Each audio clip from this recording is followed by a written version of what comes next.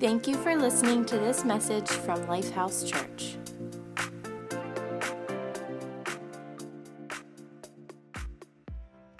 Well, good morning, Lifehouse. Good morning. For those of you who may not know me, my name is Andrew Maneval. I have the privilege and honor of being the student ministries pastor here at Lifehouse. And like Dixie said, Pastor Kip's voice is not doing so great this morning, so I am going to bring the word this morning to you. But today is the last day of our fast. Can I get an amen for those of you that have been fasting this week? It's been it's been a fast. It's been a great. But our prayer is that you met with God this week. That God met you where you were in your moment of prayer and fasting this week, and in some way that you pushed. In some ways, you pushed aside that physical need of food or that addiction to social media or TV or whatever it was, but you pushed through that, and that God met with you. Or maybe your eyes were opened, maybe your perspective changed, or maybe a stronghold began to be broken.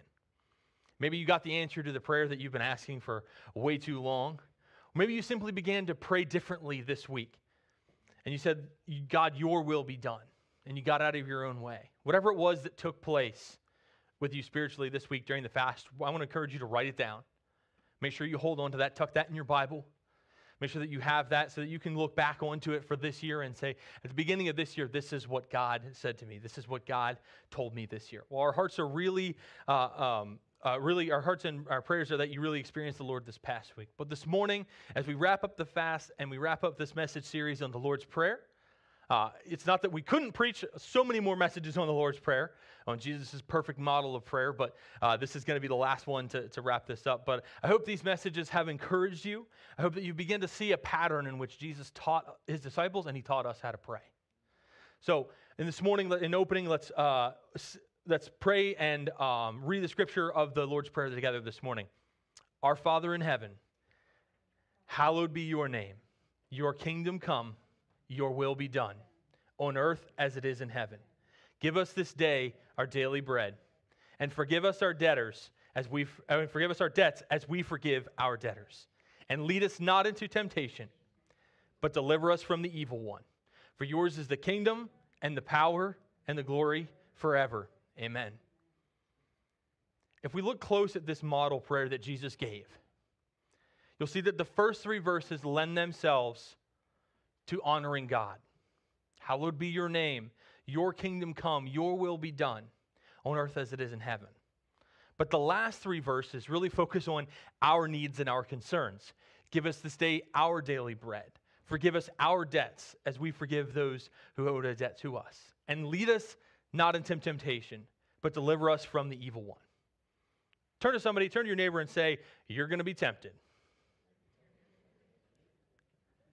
Matthew 6:13 says, and do not let us yield into temptation, but rescue us from the evil one. I really like that wording in the NLT there.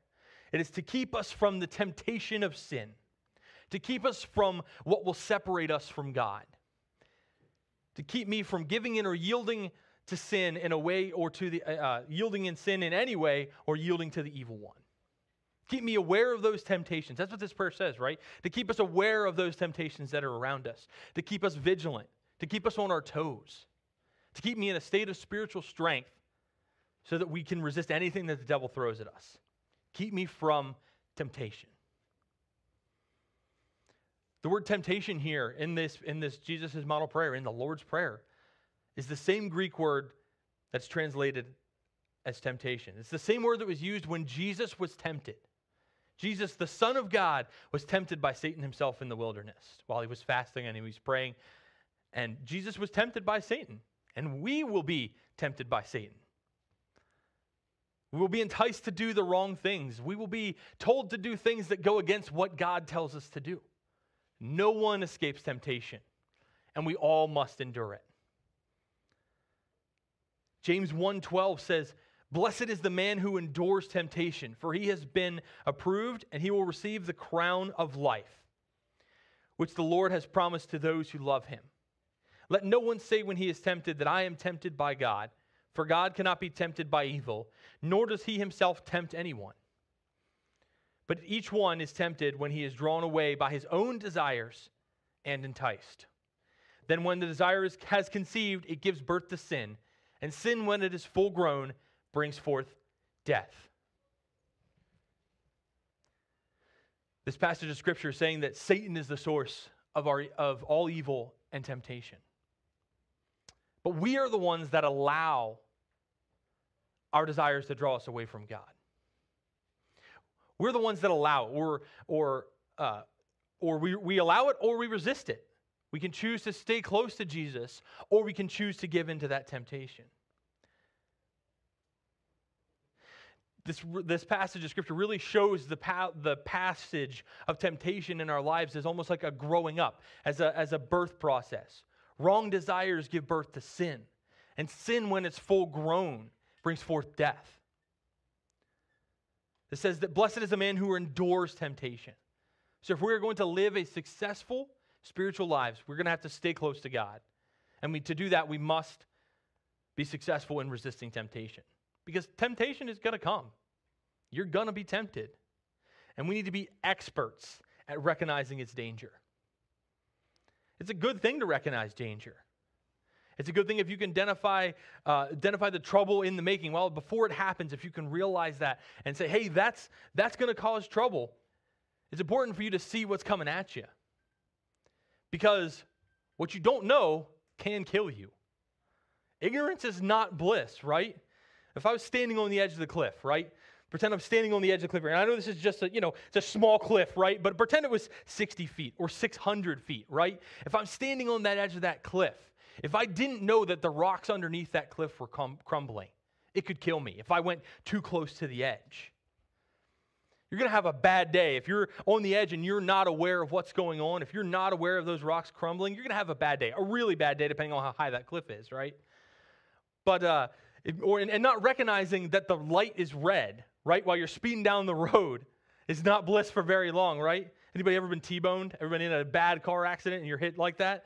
It's not fun, not great. You have that sudden impact, it jars us, and it's if we don't know that it's coming, if we don't see that it's coming, it's not bliss, right? Same way that is with temptation. We need to recognize Satan's tactics in temptation. We need to know what and how we will throw at us to tempt us. And Jesus gave us a model for this. He showed us, the Word of God shows us the three tactics that Satan has to tempt us. And while Jesus, before he started his ministry, he went into the wilderness and he fasted and prayed for 40 days. And Jesus overcame every one of those temptations that Satan threw at him. But before we go, a little context. Jesus is about 30 years old whenever he goes to start his ministry, and he's been baptized, and he goes into the wilderness to fast and pray for 40 days. And here he is about to go public with his ministry, and Jesus he's fasting for 40 days in the wilderness. But before we get into the word, let's pray. Heavenly Father, God, I pray for the reading of your word this morning. God, I pray that you would use it like your word says to divide soul and spirit, joint and marrow, God, that is a sharp two-edged sword, God. Reveal to us what you would have us to learn this morning, God, from your word. We pray these things in your name. Amen. Matthew 4:1 says, Jesus was led up by the Spirit into the wilderness to be tempted by the devil. And when he had fasted for 40 days and 40 nights, afterward he was hungry. How many of you would be hungry after 40 days? Come on. It's been a week and we've been hungry, right? Now, when the tempter came to him, he said, if you are the Son of God, command these stones to become bread. And he answered and said, it is written that man shall not live by bread alone, but by every word that proceeds from the mouth of God. What's the enticement here, right? What is the desire? What is the temptation that Satan is throwing his way? He's saying, hey, Jesus, I bet you're pretty hungry. Right? He's saying, I bet those rocks, you could turn them into bread.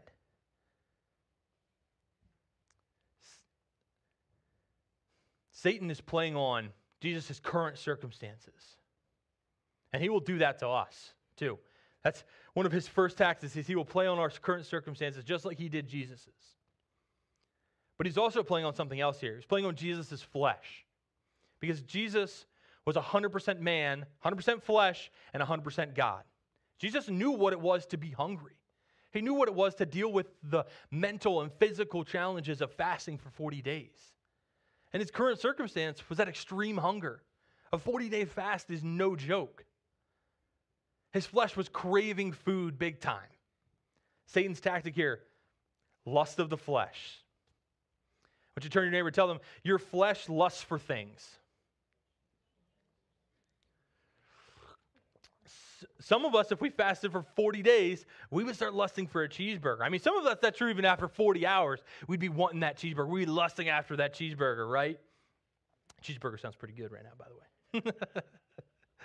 But I've heard stories of people that are starving, and then they do crazy things if they go too long without food. It's nasty and awful things, and I can't even imagine it. But our flesh craves strange things when it's in the wrong circumstances. I want to tell you, do not underestimate the power of your flesh. I'm not just talking about the power of the lust of our flesh in desperate circumstances like starvation.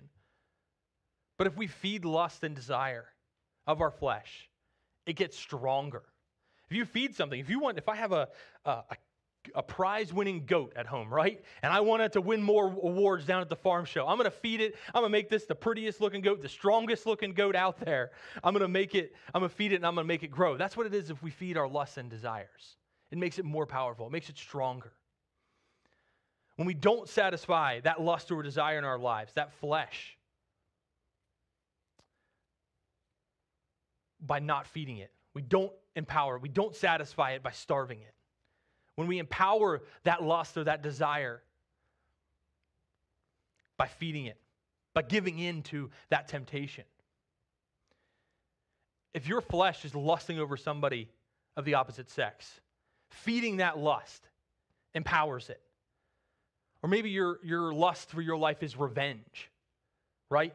And you're like, and that starts in your heart and that starts in your head, and you're like, I just really want to get them, and I just really want to see justice here, and you seek that revenge. That starts in a way that you can start to physically act out on it. When you feed that lust and that desire, it makes it stronger.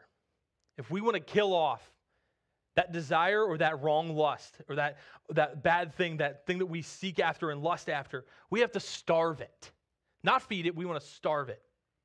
What did Satan say to Jesus? What did Jesus say to Satan? Man shall not live by bread alone, but by every word that proceeds from the mouth of God. This is Jesus saying, I'm not going to empower my lust for food by giving in to you. He says, I'll starve that lust. Even after 40 days, he's choosing. This is Jesus saying, my desire is for God's word. My desire is for God, not for bread, not for that physical sustenance. We need to starve that fleshly desire and feed it God's word. That's exactly what Jesus did. If you lust in the flesh, we have to starve that sucker. You have to starve it. You have to drown it out with God's word. Don't feed it. Don't coddle that lust. Don't entertain it. Don't linger there. You need to drown it in God's word. The devil takes another swipe at Jesus here by tempting him. Again, little side note here, Satan has no other tricks. This is his one bag of tricks, right? As believers, as followers of Jesus, this is the only thing he can do. The only thing he can do is tempt us. That's the only thing he can do. He can't physically attack us. It's been time and time again, all throughout history. We see it in the Word of God, time and time again, is Satan tempting people. We see it in Adam and Eve in the garden. We saw it with Job. He was tempted. All these people, pick anyone who had a major moral and spiritual failure, they gave into temptation. David with Bathsheba. They gave into that temptation. Carrying on, Matthew 4:5 says, the devil took him up to the holy city and set him on the pinnacle of the temple. That's all the way up at the top. And he said to him, if you are the Son of God, throw yourself down. For it is written, he shall give his angels charge over you, and in their hands they shall bear you up, lest you dash your foot against a stone. What is the temptation tactic of the devil here, right? What is his second trick here? It's pride, right? The devil says, throw yourself off this high place. You know who you are. You're God's son. You're Jesus. You won't fall 5 feet before the angels catch you. And you know what's crazy? The devil's not wrong here. He's not lying to Jesus. No one was going to take Jesus' life from him before it was time. He gave up his life. Multiple times we see in Jesus' ministry where they came to arrest him before it was time, but he miraculously escaped their capture. No one was going to take that from him, and even the devil knew that. And he tried to tempt Jesus with this pride. He was hoping that Jesus had this pride somewhere tucked down deep inside, that Jesus had this pride away in his spirit, in his mind, that he could use this pride to get to him. The second tactic is the pride of life. Pride is a hidden killer in those who follow Jesus' life. Pride hides under the surface until just the right moment. It can be cloaked and hidden and covered up by some sort of false humility. Ever hear somebody saying a humble brag? There's some pride in that. But it will show itself eventually. And when it shows up, it is deadly. It'll take you out. This is why God hates pride. He hates it. We don't see too many things in the Bible that God hates, but pride is probably top on that list. I'm going to give you some rapid fire scriptures here about pride. Proverbs 8:3. Proverbs is the best place to look. If you're looking for wisdom from the Word of God, go to the book of Proverbs, man. It's all in there. Proverbs 8:13 says, the fear of the Lord is to hate evil, pride, and arrogance. And the evil way and the perverse mouth I hate. Proverbs 16:5. Everyone proud in heart is an abomination to the Lord. Though they join forces, none will go unpunished. Proverbs 16:18. Pride goes before destruction, and a haughty spirit before a fall.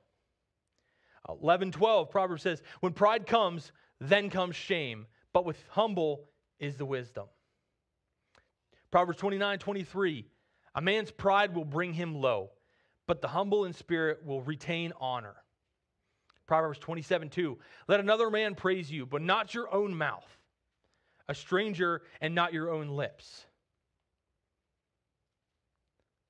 Proverbs 16:6. And these 6 things the Lord hates. Yes, 7 are an abomination to him. The first one on this list is a proud look, a lying tongue, hands that shed innocent blood, a heart that devises wicked plans, and feet that are swift to run to evil, and a false witness who speaks lies, and one who sows discord among the brethren. God hates pride. James 4:6 says, but he gives more grace. Therefore, he says, God resists the proud, but gives grace to the humble.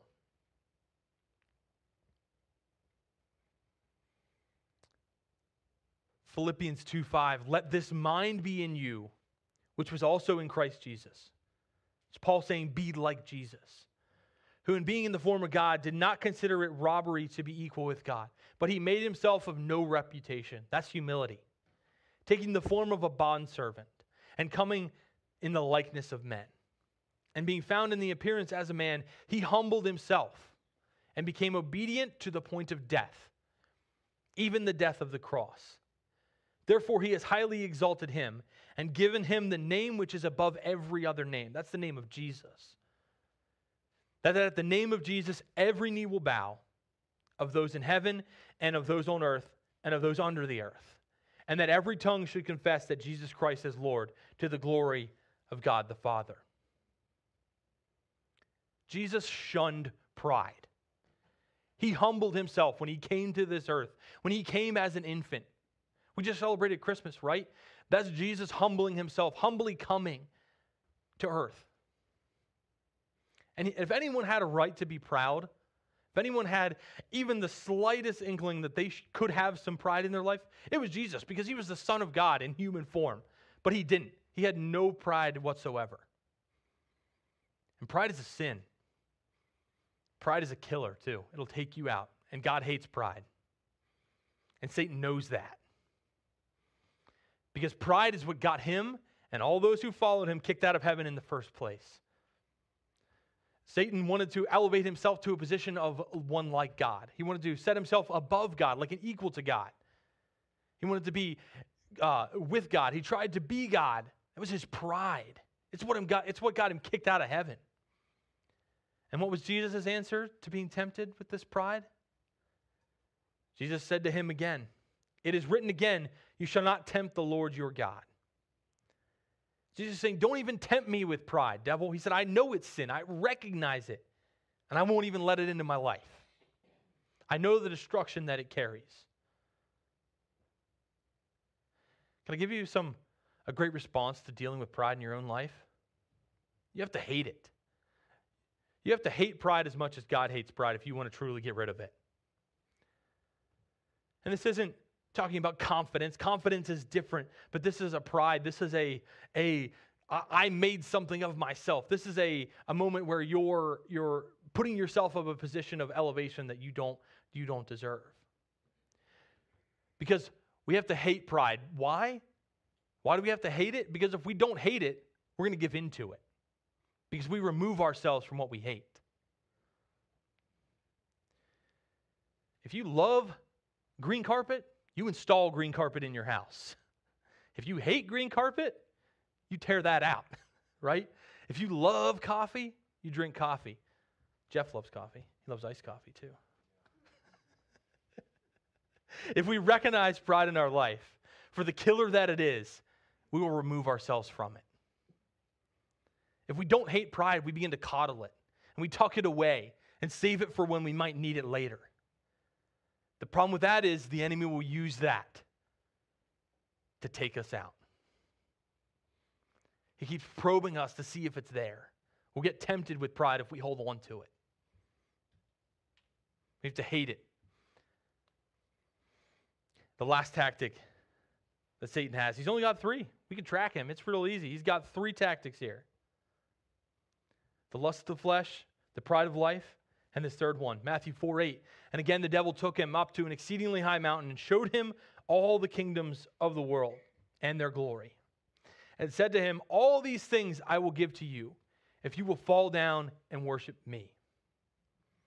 Then Jesus said to him, away with you, Satan, for it is written, you shall worship the Lord your God, and him only shall you serve.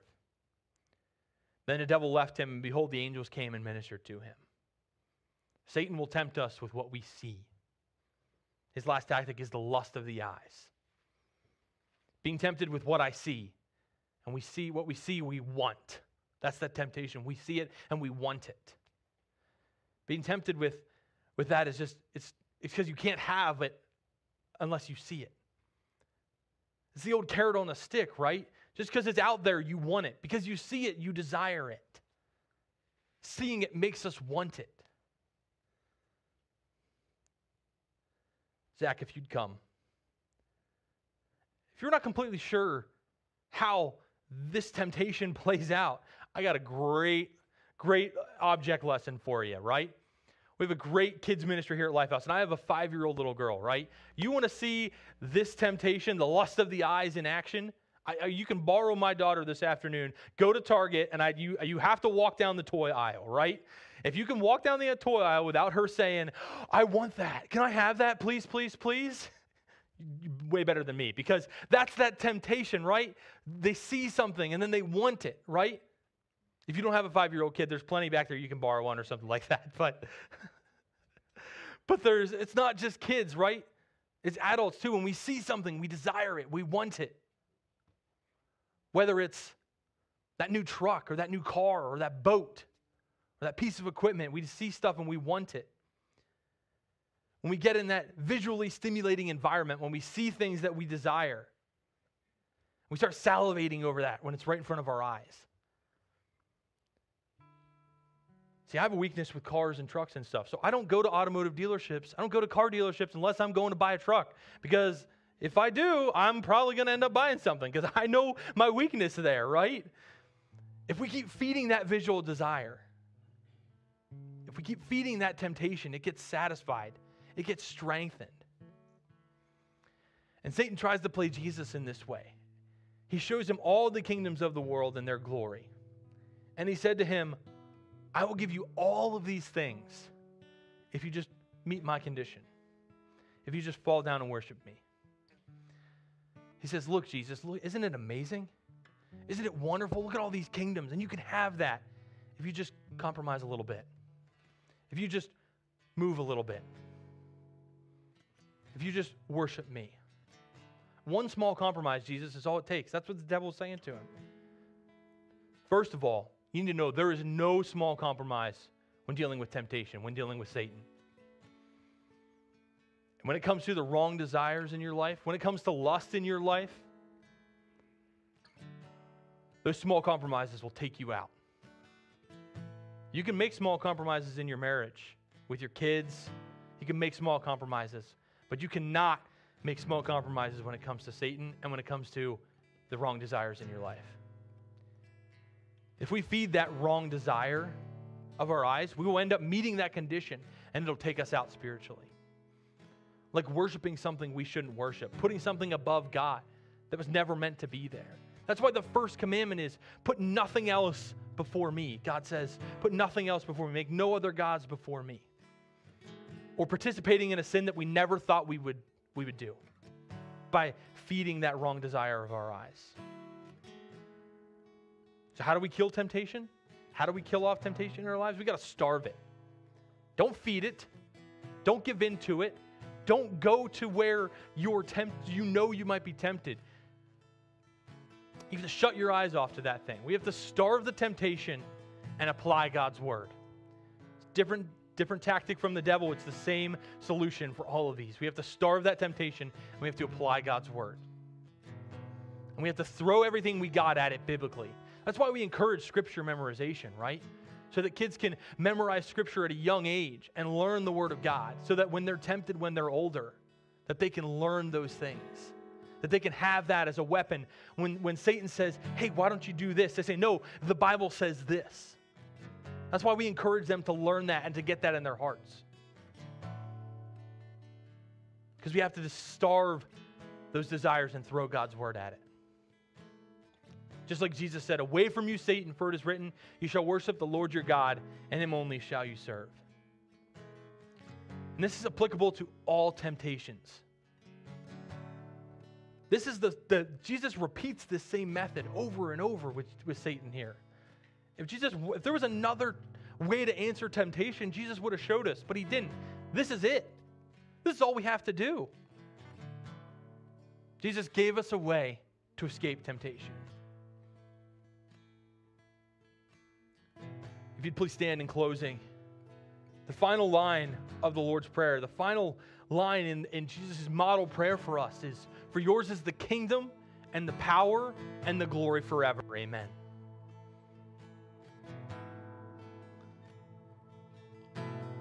As a way of responding to God's word today, we're going to participate in communion. And in a moment, I'm going to invite you down to come collect the elements. They're in the front, and there's one in the back as well, back over here by the sound booth. But we want to examine ourselves.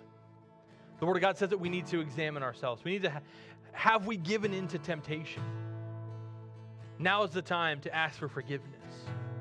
If you fed into that temptation and that desire, and it's turned into sin and it's moved you towards death, I encourage you to seek forgiveness.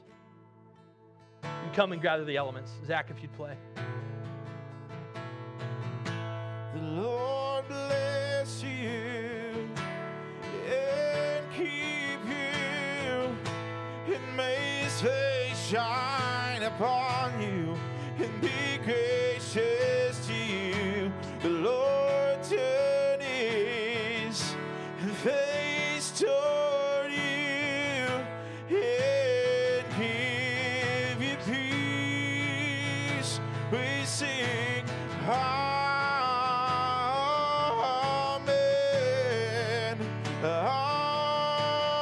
Amen. Oh, amen. Oh, we sing Amen. Oh, amen. Amen. Oh, the Lord bless you and keep you. Oh, may his face shine upon you and be gracious to you. The Lord turn his face toward you and give you peace. I want to give you a moment to get right with God. Get in that moment of where you're asking God for forgiveness and you're seeking him again once more.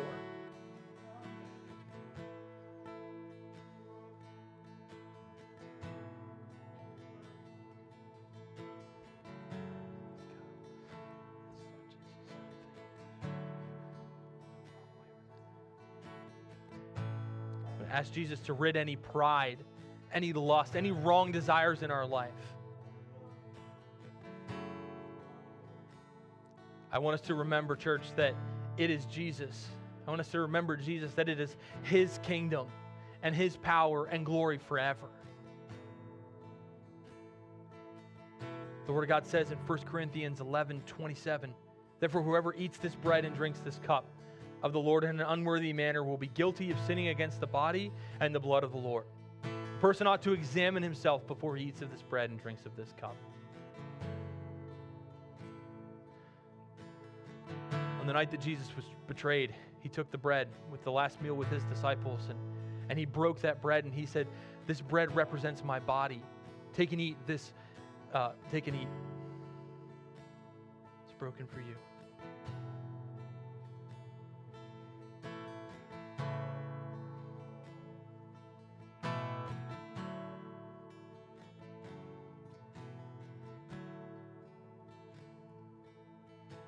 That same night, after dinner, Jesus took the cup, and he said, this is the cup of the new covenant. And that new covenant was, he was going to the cross. He was foreshadowing his death. He said, this is the cup of new covenant, which is my blood, which is shed for you. That's the way out of temptation. That's our way out of temptation, church. That's how Jesus paid the price for us so that we don't have to give in to temptation. He said, take this cup. It is new covenant in my blood. This do as often as you drink in remembrance of me.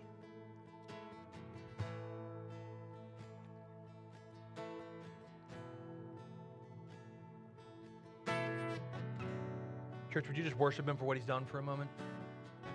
Thank you, Jesus. Thank you for giving up your life for us, Lord.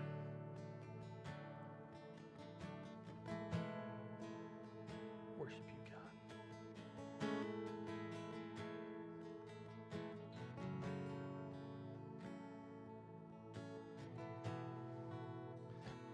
Church, Jesus' sacrifice on the cross is our way out of temptation. That's how we can overcome that. Because that's all he's got. That's all the devil's got, is to tempt us. And we don't have to yield to it. Through Jesus, we can combat that.